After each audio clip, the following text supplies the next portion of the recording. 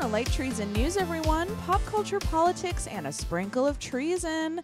This is our first ever Friday recap episode. Ooh, it's a new world. Eric's here. That's me. I'm Didn't here. even let me introduce you before you started talking. I just had to get right in there. What's up, everybody? This episode is going to be a little different because when I first started Light Treason News, I was very ambitious, and I was like, I'm going to have weekly interviews with people, which again is an insane thing to do. It's a big goal. It's a big goal. So, but I have this backlog of interviews now that I was like, I feel bad because they're actually like very good recommendations in these interviews with very interesting people. And I don't want to deprive you guys of that. Also, I did the interview, so I'm like, they're just sitting on my computer now. So coming up in a little bit, we're going to play the interview that I did with Ray Butcher. Awesome. They are a very funny comedian who you should follow online at Ray Butcher, RHEABUTCHER. If you don't already follow them, what are you even doing? What's going on? I don't even know who you are sometimes. I mean, frankly. Come on. So go correct that mistake immediately. Also check out their baseball podcast, Three Swings Pod. Cool. Yeah. I've never even been tempted to listen to a baseball podcast before. Never. But we talk about their podcast, and it sounds very, very interesting. So if you're even a little bit tempted to listen to a podcast about baseball, go check it out. Yeah, I'm sure it's interesting. I mean, it's like the first time I read something by Dave Zirin. I was like, oh, do I like sports? I feel that way about Jessica Luther as well. Where I'm like, you're so interesting that you make this thing seem interesting to me. Yeah. So, and there is a bunch of like interesting politics that happens behind the scenes with organized sports. I will say I do like, I like baseball. Like I like baseball stadiums. Like I've been to. They're very pretty. Yeah, like I've been to baseball games before. I did not enjoy the game. Wrigley Field's beautiful. Yeah, I used to go to Braves games because I live near Atlanta. Sure. And like, as like a middle schooler, like I like just enjoyed that there was like giant hot dogs and like games. There's like an arcade. There's like stuff you can do there that's not the baseball game. Right. So the baseball game, not that interesting. All the other stuff, the spectacle, very interesting. That's how I felt. Like I went to a baseball game with my dad at Wrigley Field, and it was like, it was a cool day. I got to hang out with my dad outside. It was like nice weather, and I was like, this is cool. Don't really care about this game, but this all cool, you know? Yeah. So before we get to the interview, though, what happened to you? What happened, Eric? I had to abandon a train. Do you want to talk it through, though? Yeah. So the train stopped running. It was just like everything was going fine. There were no signs of any issues, and then I got 2 stops away from where I'm supposed to transfer to come to your place, and it did the thing.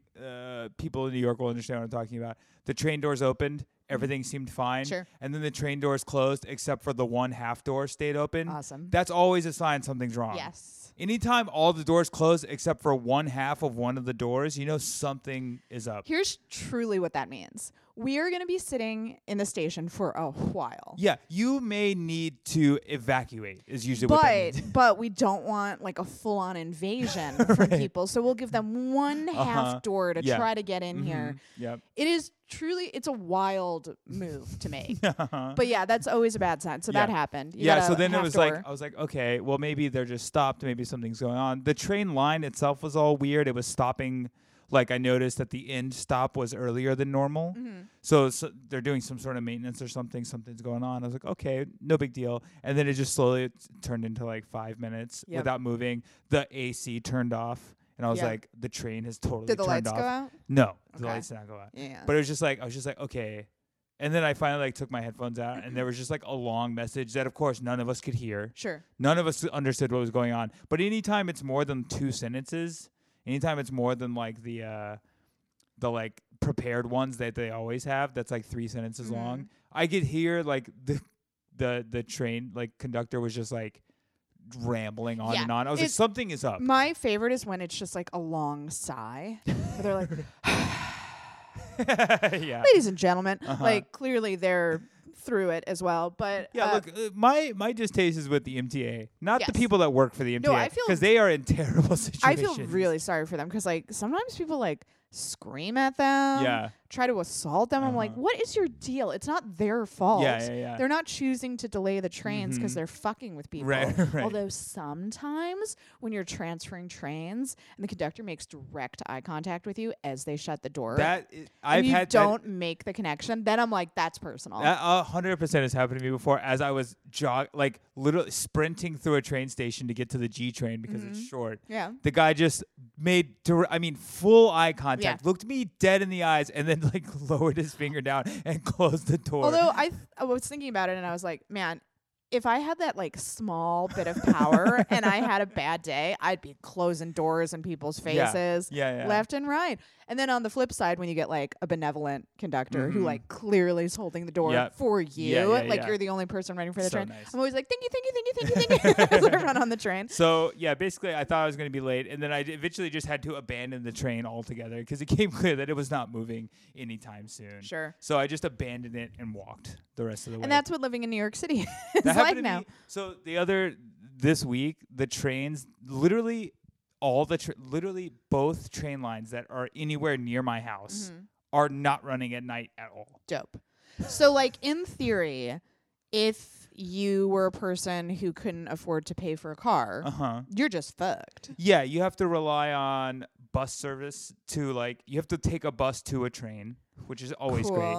You're reminding me of something. But so basically I get off work late at night. Yes. So I get off work after the trains have stopped running. And this week they do not run at my house at all. So I have to go out of my way to like another neighborhood and catch a bus to my neighborhood. Also, I don't want to sound like I'm being like a public transportation snob. It takes a long time on the bus. Yeah. It's not like a super convenient replacement for the train. So and then I got off at the stop and I was like, cool, I'll just catch the next bus. And I pulled out my Google Maps that has like a pretty accurate like timing of the buses, and it was like the next bus is in an hour. Cool. So I just walked. Yeah. That was fun. I walked in like 25-degree weather, a mile and a half to my house. And luckily, like, you're able-bodied and you can do that. Right, exactly. But if you're not, you're just fucked. Yeah, you're just fucked. So you're reminding me, last night I had a very late show at UCB Hell's Kitchen. Nice. And I was taking the train back with two of my teammates. And we were so tired. Yeah. Because it was a very late show. And then we waited for the train for a long time. And then we all live like deep in Brooklyn. So it was like a very long ride. So we're all very sleepy, practically nodding off. All of a sudden, this dude sitting across from us, we pull into a station, I forget which station, and he just gets up and he walks off the train and leaves all of his possessions on the train. The door's shut and we pull out of the... And there is just the thickest backpack I've ever seen. And my teammate looks at me and he goes, should we tell someone that this bag is now? Because that's literally what they tell you to do. Yeah, exactly. See something, say something. Yeah. That was suspicious as hell. This guy just got up, walked the train, and we're all so tired that we start like rationalizing. So my one teammate, she goes, I mean, he looked really tired. I think he just like got up and he forgot about his stuff. And we're like, yeah, sure. And then we're quiet, and I can feel like my teammate, like my other teammate, he's like looking at the backpack repeatedly. And then I go, it would be a really dumb terrorist attack to happen at 1 o'clock in the morning on an empty train going into Brooklyn. Right. And he was like, oh my God, that makes me feel so much better. Because clearly we're all so tired. And like traveling through New York City has been such a nightmare lately that when you're on a train that's running smoothly, you don't want to do anything to endanger that. Nobody on that train was going to stop the train. The train. Yeah. Because then we'd be sitting there for an hour and a half waiting for the NYPD. Oh, yeah. So then... of course, service terminates at J Street, so we don't even get all the way home. And we're getting off the train, and like as we're standing up, my teammate goes, well, I guess we're not saying anything about this backpack. And then I turned around, and there was a guy who had like picked it up and was like carrying it like sort of extended from his body. And I was like, dude, if that is a bomb and it goes off, it's still gonna fucking kill you and me and everyone here. But I think he went to go give it to a cop. Have you ever been so like tired or just mentally beaten down from a day that something like that happens and you're like, well, if it's a bomb, it's gonna happen. That's what my teammate said. So she was like, it's gonna happen. She was practically asleep, and I was like, should we say something? And she was like, if it's gonna happen, just let it happen. And I was like, but I also like felt that in my bones. I was just like, yeah, you know what? If it's our time, it's our time, which is just insane. It's insane. Go say something. But we were that's what living in New York does to you, where it's just like, just fucking let it be quick. Faith had a pretty rough time on the train last night too. She waited forever on her train, and then was just like, all right, we're moving. And then like I got a text later that was like, well, a drunk girl walked over and threw up on my bench, and then we stopped in the tunnel. Oh, God, nightmare. I was like, oh no. Yeah, and then the train that I took last night actually ran pretty smoothly, but as it was I got on the train at like 12:45 in the morning, and it was pulling into the station. It's packed. I'm like, it is a Thursday night at 12:45 morning. Why is it packed? Why is it standing room? The trains all the time now. It is like rush hour full at every hour of the night. And I'm just watching like cars of just packed to the doors come by, and I'm like, this fucking sucks. The one good thing about traveling late at night is I'm supposed to get a goddamn seat on the train. Yeah. And then a car passes me and it's empty. I'm like, what the fuck is going on? Oh, and something terrible. As it pulls in front of me, it stops right in front of me. I look in the window. There's just a pile of vomit all over one bench, just covering an entire bench and the floor. And I was like, oh, okay. And then I just walked over and like stood shoulder to shoulder. If ever you see an empty car on a packed train, something terrible has gone down. Yeah. Avoid. Yeah, it was bad. So yeah, it was. Living in the city is fun, guys. Have you ever been so tired, though, that you forgot everything on the train? No. That was so weird about it. And he just, like, confidently got up and walked off the train. That's when I was like, oh, my God. I was so tired one time, I thought I got robbed. You, like, imagined you got robbed? What happened is I had my backpack with me. I dozed off. I woke up, and in my head, my backpack was thicker beforehand. Oh, I see. I thought somebody had gone into my backpack and like taken all of my stuff. And I was like, I thought I had more stuff. And then like it's just like I had to That's depressing. I had to like open my backpack and be like, okay, my computer's here. So if they didn't take the computer, they probably didn't take anything else, because that would obviously be the first thing you would take. Sure. So I just like had to like mentally like, recollect, like, no, this is probably right. This is probably all my stuff. I just don't have a lot of stuff. Just not that guy who has a lot of stuff. So before we get to the interview, do you have any new recommendations? I know I just saw you. Yeah. So. I got a library card. Oh my God. So Faith told me this story. She thought it was the funniest thing ever, where Eric thought you had to pay for a library card. I thought you had to pay. He's like, and how much is the membership? It's like, oh my God, you've been brainwashed by capitalism. I knew, like, they always are like, yeah, the books are free at the library. And I'm like, yeah, once you have a membership, the books are free. Like, Eric could not believe that it was free. I was just like, yeah, obviously you have to pay something. They have to staff and work the library. Like, I could just see like Homer Simpson style, them being like, it is free, and you trying to hand them your credit card and like money, like, and how much is it? Throwing money at them as I'm running off. It's just like, take my money. I was just like, yeah, you'd have to. I thought it was cheap. Right. I thought you had to at least pay a little bit for free. Like something. I mean, you pay New York City taxes. You pay for it. Crazy. So I got a library card, which is dope. Are you going to be hitting up the library all the time? Already. Nice. You know what's awesome about the New York Public Library too is that it's it's like a very big space, and they have like rooms where you can just sit and like study on your computer. I was like, I'm gonna just come do work here. You don't want to pay like you don't want to like give your right arm to go work at a place like The Wing. Yeah. It's like female empowerment. Yeah. Here's my credit card. Thank you. Just take all my money that I'm making from the job that I'm doing here.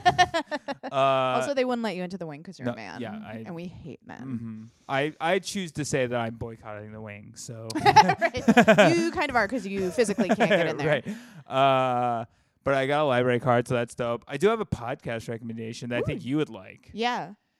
It's a podcast. I put out a call on Twitter the other week, and I was like, I want a true crime podcast, but not about murder, which apparently is a tall order because they're all about murder. Yeah. Well, who gives a shit otherwise? Do you mean like I like financial crimes and scams. Okay, sure. I like reading about that girl that started the fake art museum who swindled all the rich people that we talked about on here. That's just a wild ride. I love that. The Elizabeth Holmes Theranos. Yes. But that's like beyond corporate crimes. That's like borderline personality disorder stuff. Yeah, it's all great. That I find fascinating. Yes. Yeah. I don't want to hear about like tax evasion. Not tax evasion. I like people who start like fake companies. Yes. Like stuff like that is fun. Yeah. Like I like scams and grifts.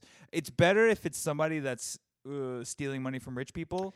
It's not great when people are stealing money from poor people, but I'll read about it. Sure. So like Elizabeth Holmes was like borderline like sociopath, was also like, I would say full on. Yeah, like a sociopath who's like taking money from rich people, but then was also like jeopardizing poor people's health. Mm-hmm. Not great, but it's fun to read.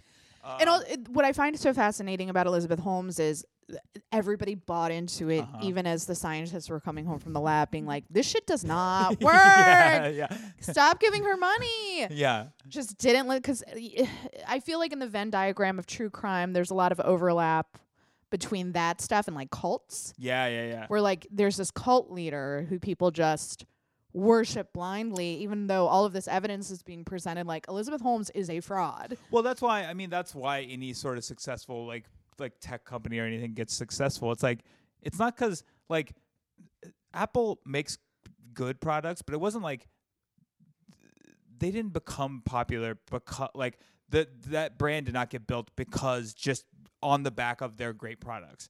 The cult of Steve Jobs made that company. And also sick branding campaigns. Yes. Yeah. Like the marketing of Apple was and so level. You know, like I remember reading about like the rise of Facebook, and it was like there's no real reason that Facebook should have overtaken MySpace. It was that like MySpace fucked up, and then like Facebook was just still going strong, and like Mark Zuckerberg internally had built such a fucking like brand around himself, and like his team will just follow him to the death. And I mean, you get the best people, so like you get the sleekest design, all of that stuff. So like like those cults of personality are how any of those successful businesses get built. So there's a podcast. Yes. What is the recommendation? It's called Lie, Cheat, and Steal.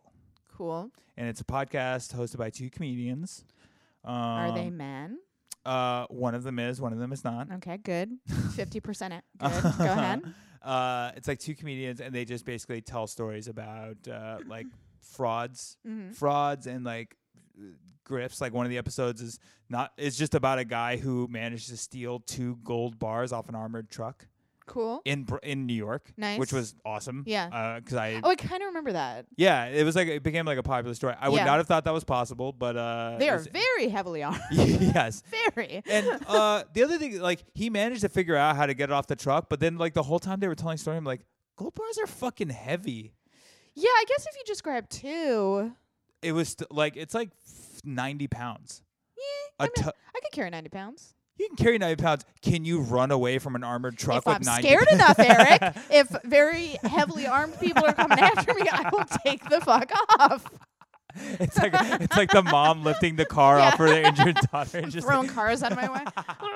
Yeah. So it's a fun podcast. They talk about fun like scams and crimes and stuff like that. And I love reading about that stuff. That's really cool. I like that genre of stuff of just like financial crimes. I think I'd previously recommended there's a Netflix like mini series called Dirty Money that's all about like just like pharma like one of the episodes is like, yeah, Martin Shkreli was bad, but there's a guy that does what he does like times 100. Right. And like nobody talks about him. Martin Shkreli, it's just that he's such a fucking wiener. Just like he just has a punchable wiener, face. Yeah. Mm-hmm. So guys, we're gonna go to my interview with Ray Butcher right now. Please do follow them on Twitter. I mean, only if you like to have a good time. Whatever. I mean, yeah, like don't, but like if you don't like to have a good time, I guess don't do it, but otherwise do. Mm-hmm. And yeah, please enjoy.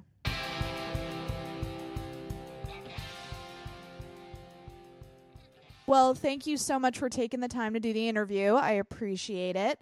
I've been checking in with people during these terrible, terrible times to see what their media diet is at the moment, whatever they're consuming that's making them happy.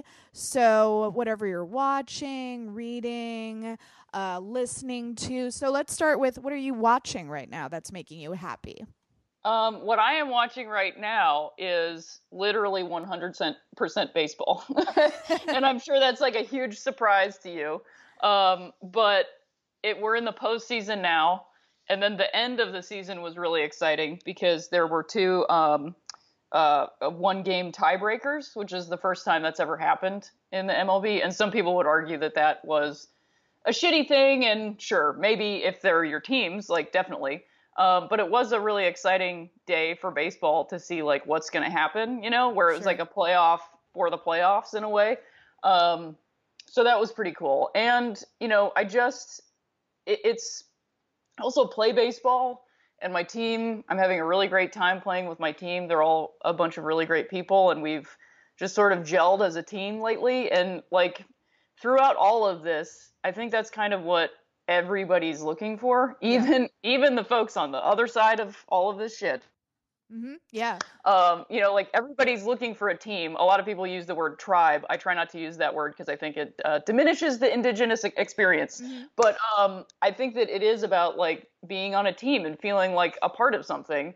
And right now, I feel like I'm on just like a positive team and part of something. So it's really fun to watch baseball. I really like the chess of it, you know, of like choices and just be sitting at home sometimes by myself or with other people being like, I would not have done that.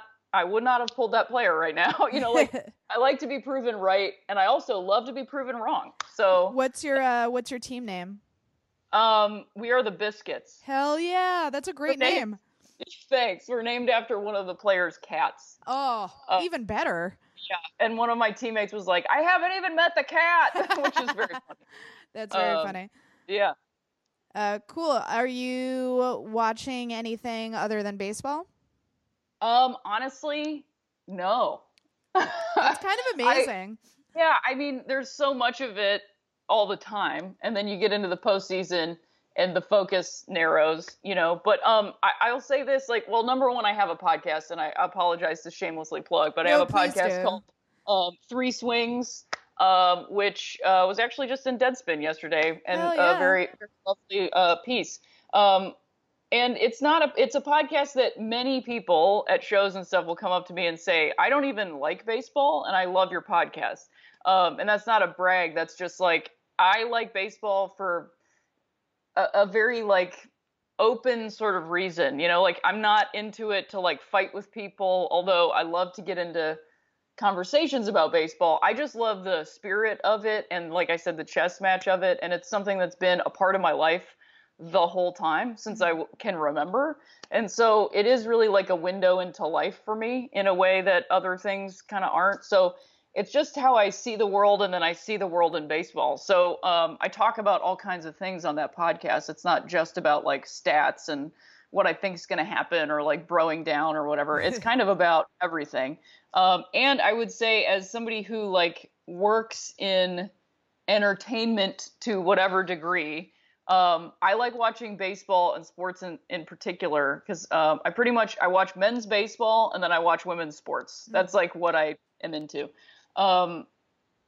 It isn't predictable. Like you can try to predict it, but there might be a pebble in the infield that just totally ruins your prediction. Right. And for me, like comedy, those things, like because I have spent some time writing it, I understand the mechanism. And so I can typically watch a movie or a TV show and be like, I think I know what's going to happen. And then, you know, 75% of the time I'm right. So right. I like being 90% of the time right in baseball because I don't write the mechanism. So sure. It's just interesting to me right now. I've heard great things about your podcast. I think I saw Parker Malloy tweet about it the other day. And yeah, she essentially said that, where she was like, even if you are not into sports, you will love this podcast. So I got to check it out. Really nice. Speaking of podcasts, what are you listening to right now? And that can be other podcasts or music or anything like that. Sure, yeah. So I've been listening to a lot of music lately. And I have two things. I mean, I have a record collection that's really like bulking up. That's fun to make. You know, I've been, my roots are kind of down in Los Angeles. So I feel like that allowed me to start buying some records, and also like my mom gave me some of her old vinyl, so it's just a fun like time travel to listen to like her copy of Ziggy Stardust, you know what I mean? Sure. But I've been listening to a lot of Phoebe Bridgers, her album Stranger in the Alps, which she actually just released like a new deluxe version with a Tom Petty cover that is tremendous. And I got to see her open for the National 2 weeks ago. And she is just like, she also has a side project with Lucy Dacus and Julian Baker called Boy Genius that's also really, really good. It's just, you know, when somebody makes something and you maybe hear it and then like a year later you're like, oh my God, they made this for me. Like, yeah. Kind of what I feel like with her music. And it just is fitting in my life perfectly. And then the other album that I've been really, really listening to is called, I don't remember what the album's called. Hang on a second. Big Red Machine, which is Bon Iver's side project with, I think, Aaron Lesnar from The National. And a lot of people have a lot of feelings about Bon Iver, and that's fine. But, it's a self-titled album. But that album is like, it's just really good. Like, it sounds amazing, and it's the lyrics are, it's great. And also, one last one. Sure. Christine and the Queens just put out a new record called Chris, and that record is tremendous. So those are my 3 heavy rotation albums, and I've just been listening to a lot of country. Those are good ones. I personally, I'm a fan of Bon Iver. I know he divides a room, but I'm a fan. Yeah, I mean, look, I get it. But also sometimes like the music is good. Yeah. Like things sort of go in a way that you don't expect, and you're like, but this is also good. Like, just because it's popular doesn't mean that it's terrible. Exactly. That's how I feel about baseball. Like, just because it's popular and just because people you don't like it, doesn't mean it's not good. And maybe you should look into that belief system, assuming that you don't like people just because they do yoga and maybe don't do it the right way. Like, hey, maybe we should just like give each other a chance a little bit more. I once got Noam Chomsky to admit that he likes baseball. So if Noam Chomsky likes it, there you go. All the leftists. I mean, come on. Yeah, and if the National is involved with any project, I'm like definitely there. Yeah. Great recommendations. And then finally, are you reading anything right now? And that can also be like stuff you've seen online. Sure. Well, you know, I was doing a really good job of not being online a ton. And good work. I know. And then like the Kavanaugh thing happened and it pulled me right back in, and like I'm mad about that. But also I have been reading Pema Chodron lately, and that has like really changed my life a ton, because I actually started like a meditation practice, and I know people are gonna be rolling their eyes right out of their cars or off of their bird scooters, but it actually has like really changed my perspective on like what meditation was supposed to be, and it's really helped me mediate to use a derivative of that my anxiety, and like just have a different perspective on life. And it's also helped me play baseball 10,000 times better. Wow. Like, I didn't strike out for 3 weeks after I started meditating. No shit. Wow. I mean, I got out, but I made contact every time. And then I took a red eye in to make my game, and then I did strike out because I was exhausted. And I was like, oh, rest actually helps. Yeah. But it really changed my perspective on how you can be in the world in a moment, and that like the things running through your brain are just things running through your brain. They're not actually happening. And I think that's a good way to approach the internet too, because sometimes it's, and this, because you have to stay aware, right? But at the same time, like, how much are you sacrificing to stay aware when we know how bad all of this is? You know, everything's out in the open. So everything's out in the open. Like, it's not actually our job to be sad and angry every day. It's just not. Right. You know, you have to actually live your life. And to be sad and angry every day is to kind of let them win. And you're letting them into your house, you know? Yeah, that's a good point. I feel like some people on the left feel guilty if they're not feeling sad and angry every day. Oh, yeah, which is not effective.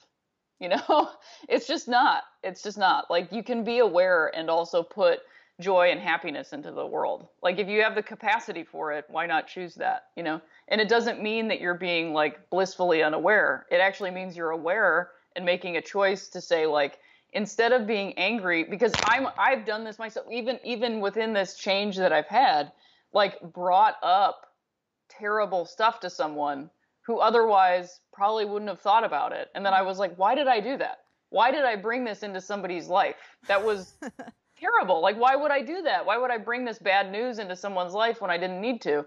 And that's kind of where I'm at with it. Like, if that's not the topic of conversation, don't shift it to that. Because that person probably knows. I probably know. Let's just have a conversation about something else, because then we can put happiness and joy and calm, at the very least, back into the earth. Because the earth has enough sadness and pain right now. Yes. And the best thing we can do is put happiness and joy back into it. That's like one of Pema Chodron's like main things. Like, the earth needs joy right now. Right. And it always has. Is there anything else you want to plug in addition to Three Swings? I have like some shows coming up. I'm going to be in Minneapolis at the 10,000 Laughs Festival on the 20th. So come to that show. I'm co-headlining with Taylor Tomlinson and then some pals. And then I'll be at the Sacramento Comedy Spot on November, double checking the dates because I keep forgetting what the dates actually are. Saturday the 10th and Sunday the 11th in November. There's going to be 2 shows on Saturday and 1 show on Sunday. So come out for that. And my podcast / comedy show, Put Your Hands Together at the Upright Citizens Brigade on Franklin every Tuesday night. And then the podcast is out on Earwolf. Hell yeah. Awesome. And who should everybody root for in baseball? This won't be divisive at all. No, I mean, hey, you should root for the team you want to root for. That's what I think. Oh, that's very diplomatic of you. Absolutely. I try to be as much as possible. Thanks again to Ray. Please check out their podcast. Please follow them on Twitter. And it's that time of the show. Let's all hold hands and cry. Here is your bad news. Oh.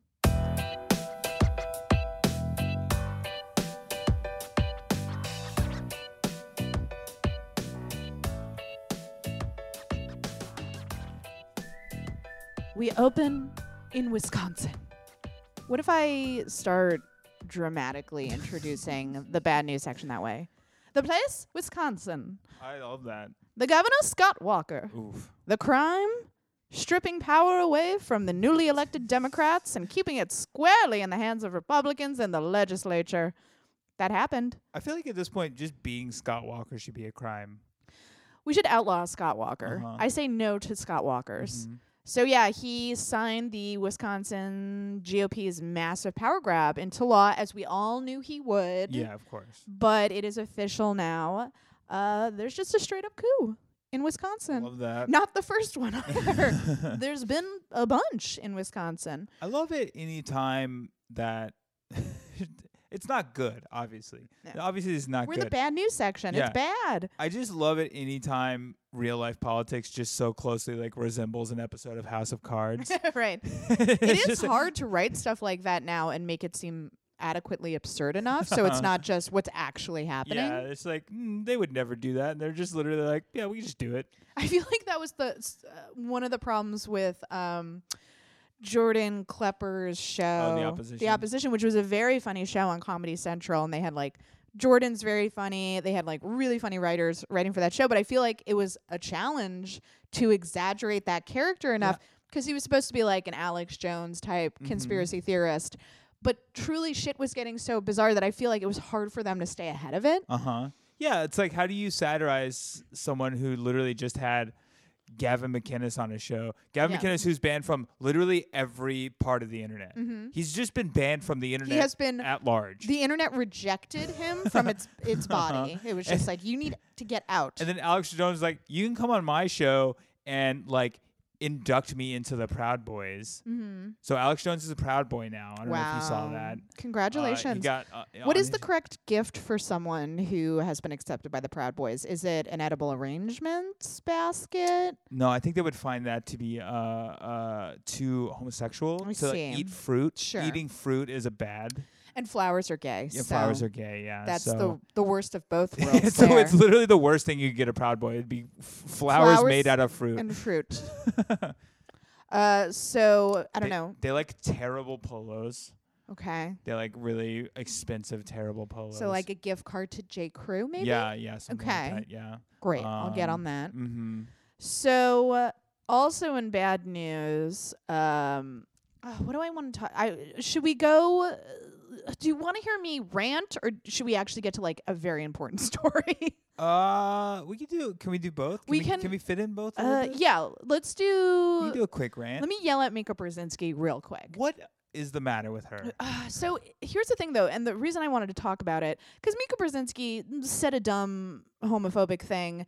In itself, I'm like, is this newsworthy enough to go before other very important stories? But the reason I wanted to talk about it was it's not cool that she called Secretary of State Mike Pompeo a butt boy.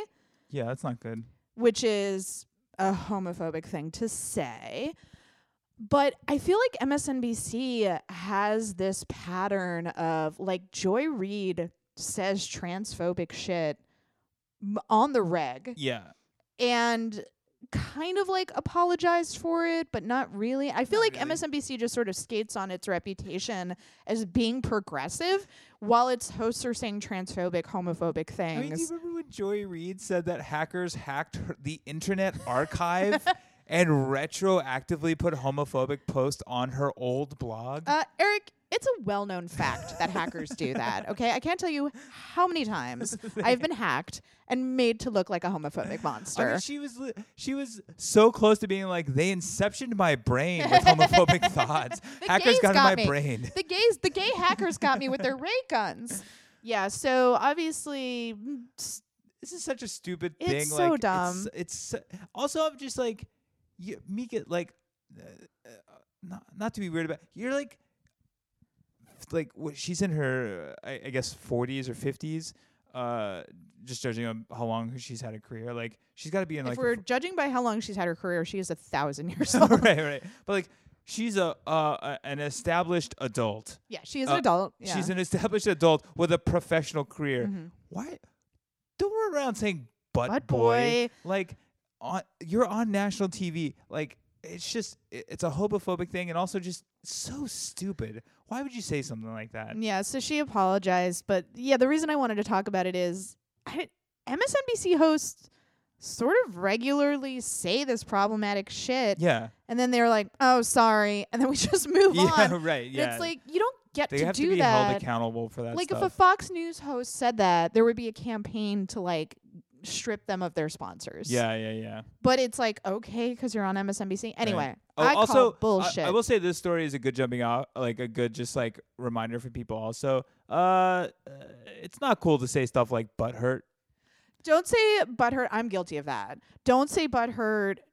Also, don't share fucking homophobic tweets or cartoons about Trump and Putin. Yeah. Like the shit with them kissing. That's like the punchline of that is, haha, they're gay. Yeah. Which is not funny or cool. Yeah. Don't share or make tweets about what's his name?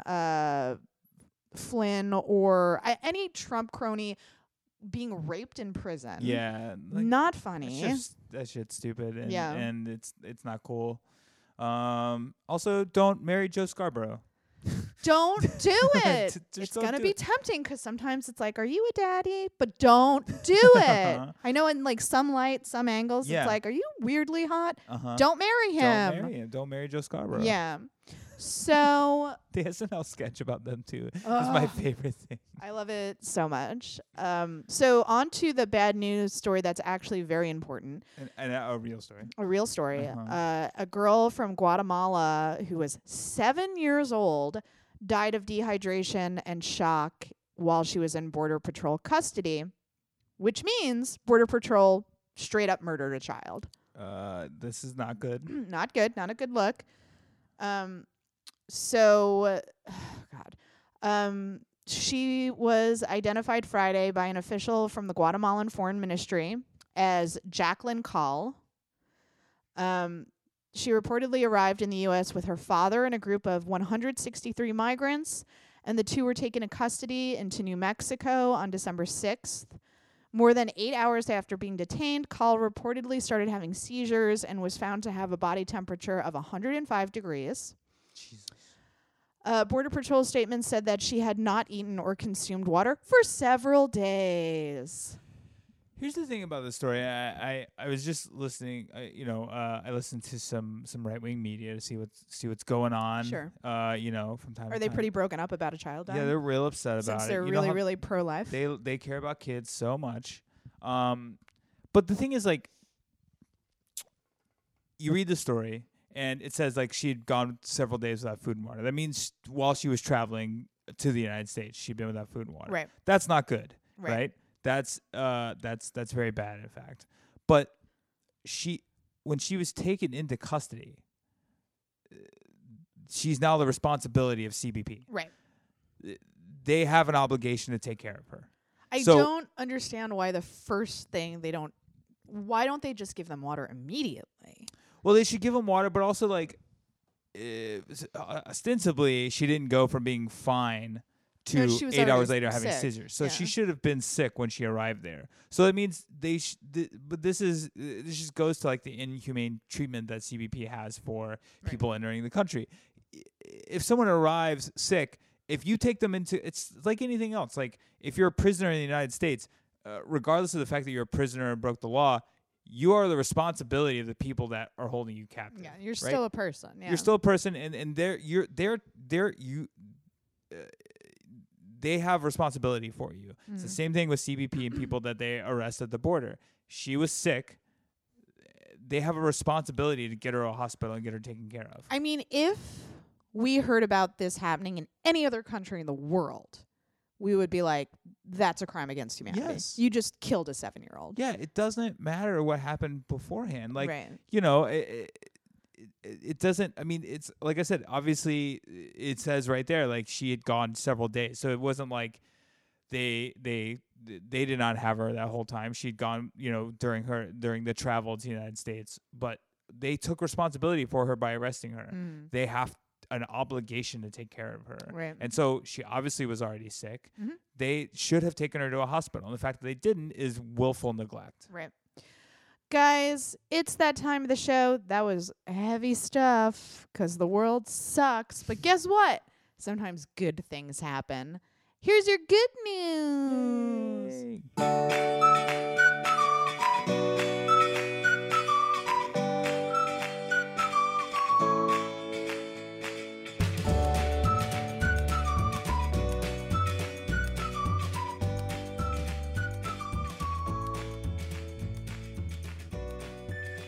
So I want to talk about unions and unionizing in the good news section because a bunch of that's happening right now, and it's very, very exciting. Very cool. So New York Magazine's staff is officially unionizing. Well, all of them except for one. A very special young man who we've all come to know and love named Mr. Jonathan Chait. He is not super psyched. Jonathan Chait just couldn't resist an opportunity to be a complete shitbag. As per usual, like that is his MO. He was like, I haven't been getting attention lately. What could I do to get some attention? Time to throw a tantrum. So yeah, he's not happy. But who cares? Can we just unionize around Jonathan Chait? So great. That's the only time I support right to work laws is specifically for Jonathan Chait. Right. Jonathan Chait cannot be in the union. He's not allowed. He's the only one. Everyone else is in. No Jonathan. This is my law proposal. It's right to work only for Jonathan Chait. So congratulations to New York Magazine. Everybody except Jonathan Chait. That's so great. I mean, that's so good. More media companies need to unionize. Speaking of which, Slate, which is newly unionized, writers and editors over there have voted nearly unanimously to greenlight a strike, escalating tensions between the digital publication and its newly unionized employees. Ooh. Mm-hmm. Wow. This was written by, I thought so, Josh Idelson, who, if you want to know anything about unions in media or organization efforts like this, follow Josh Idelson on Twitter. Because that's his beat. I find the all the media companies unionizing a very interesting phenomenon, only because I feel like so many of people that work in media or people that work sort of in these fields like are sort of, I think they would self-identify as being progressive, and most of them are pretty lefty. But then there's always still though it's like, yeah, we support unions, but maybe it's not right for us or right for this company, which is sort of what Jonathan Chait was doing. Right. But like, I feel that that's sort of like, it sort of comes up a lot that people that would identify as progressives were like, yeah, I support unions, but I don't think it'll work for my organization or whatever. Right. Which is usually just, I mean, sometimes it's nefarious, I guess, but sometimes it's also just lack of knowledge or information about what unions are. Yeah. Because it's like, no, you're talking about like maybe a difference in demands. Right. But you could still unionize. Yeah, exactly. Yeah. Like every union has their own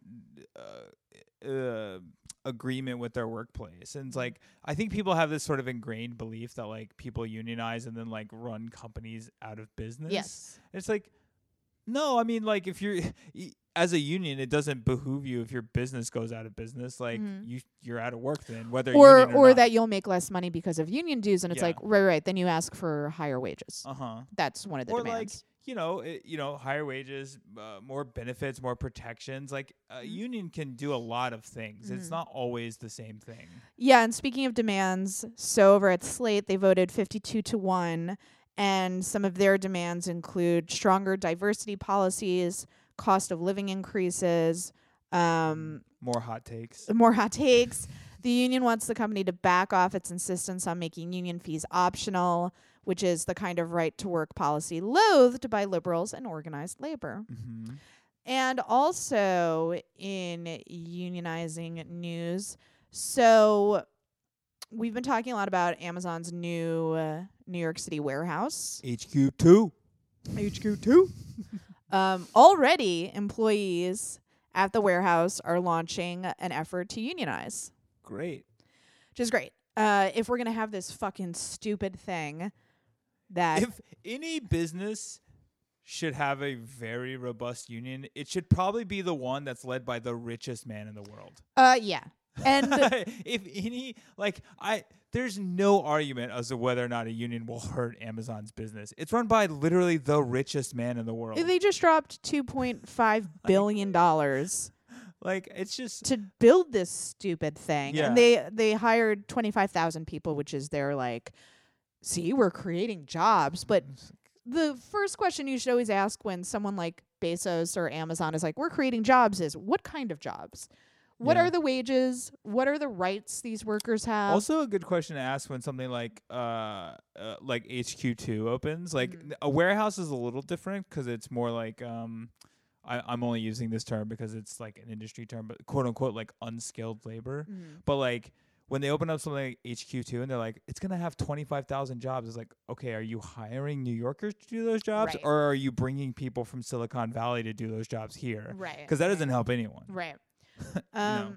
So obviously good that they're starting unionizing efforts. Good. Yeah. Like I said, Jeff Bezos has enough money. Like, he can afford to invest in his workers a little more. Are you sure, though? He could have more. And also, like, did you ever read that story that came out a couple of years ago about, like, the unbelievable work culture at Amazon?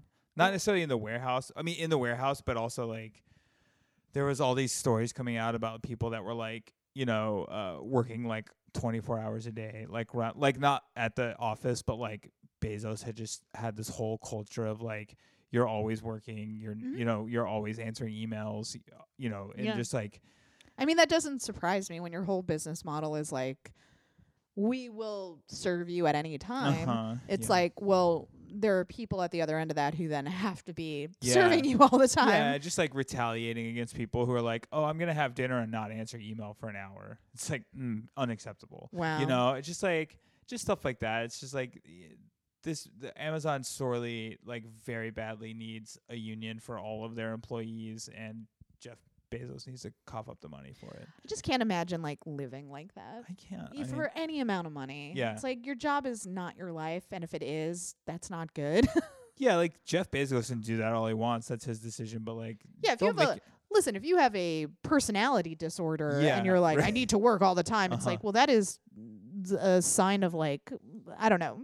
I think there's like something wrong with you if you're like, I need to be working all the time. Yeah. It's just like, it's also just like, I think people like Bezos are a really great example of like the myth of like, I don't know. It's just like, once you've become like the richest man in the world and you don't stop, it's just like, what are you doing this for? Yeah. Like, it should really like drive home the idea that like there's no end to this stuff when you start worrying about like making a bunch of money and like success and stuff like that. There's no end to it. No. You don't reach a certain goal, you're like, okay, I can live a happy life now. Well, there was that study that showed like if you're a poor person and you get like enough money to not be poor anymore, there is a significant bump in your happiness. But then if you're comfortable and you become like rich and then uber rich, it like plateaus. You don't get happier by becoming uber rich. Right.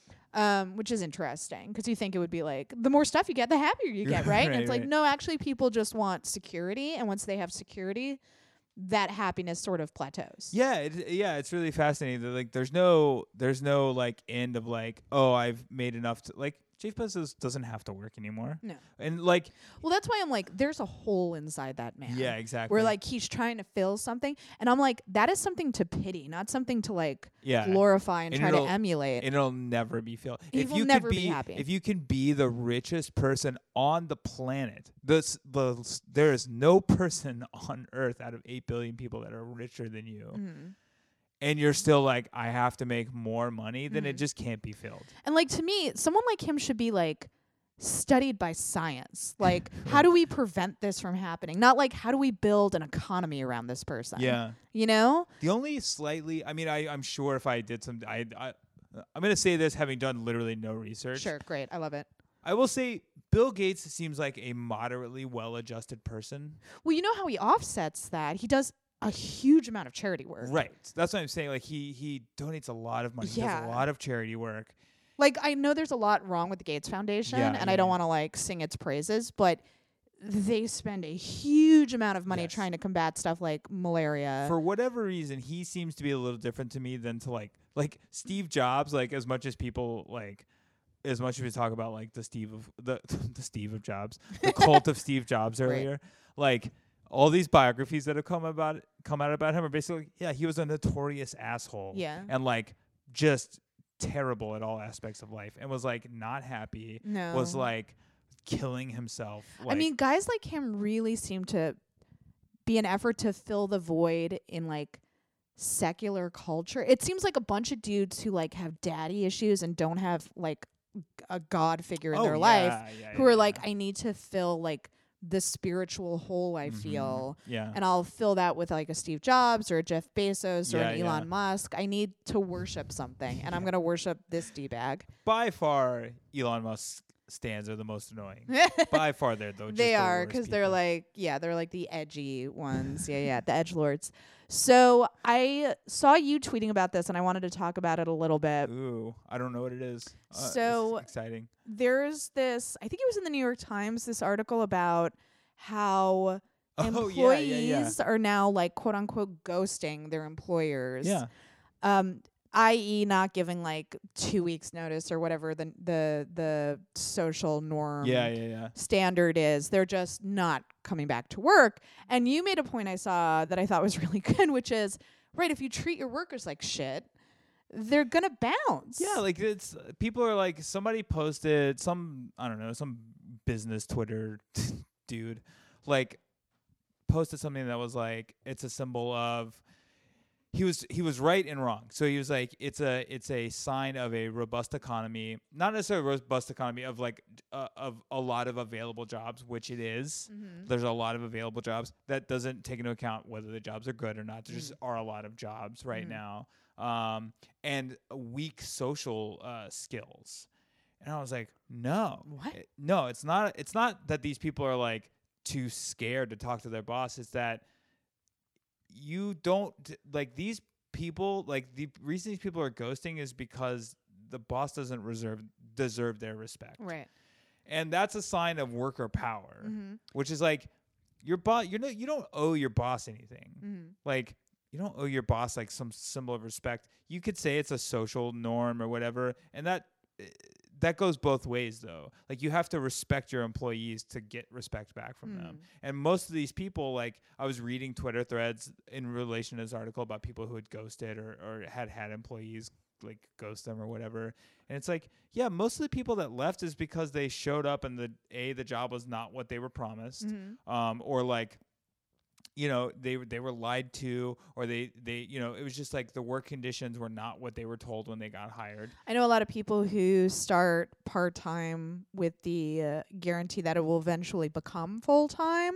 Yeah. It almost or like you're a contractor and they're like, we'll make you a full-time employee eventually. And then it's like months go by and like there's nothing on the horizon. And then they're like, well, fuck this. You lied to me. So bye. Exactly. Or like I read a bunch, apparently this is really common, but I read a bunch of like companies where like people got hired to do one job. And then when they showed up on their first day, they were basically turned into like telemarketers. Right. Like trying to that's like a doing huge sales thing for the company. You know, because I was looking for a job, and I still kind of am.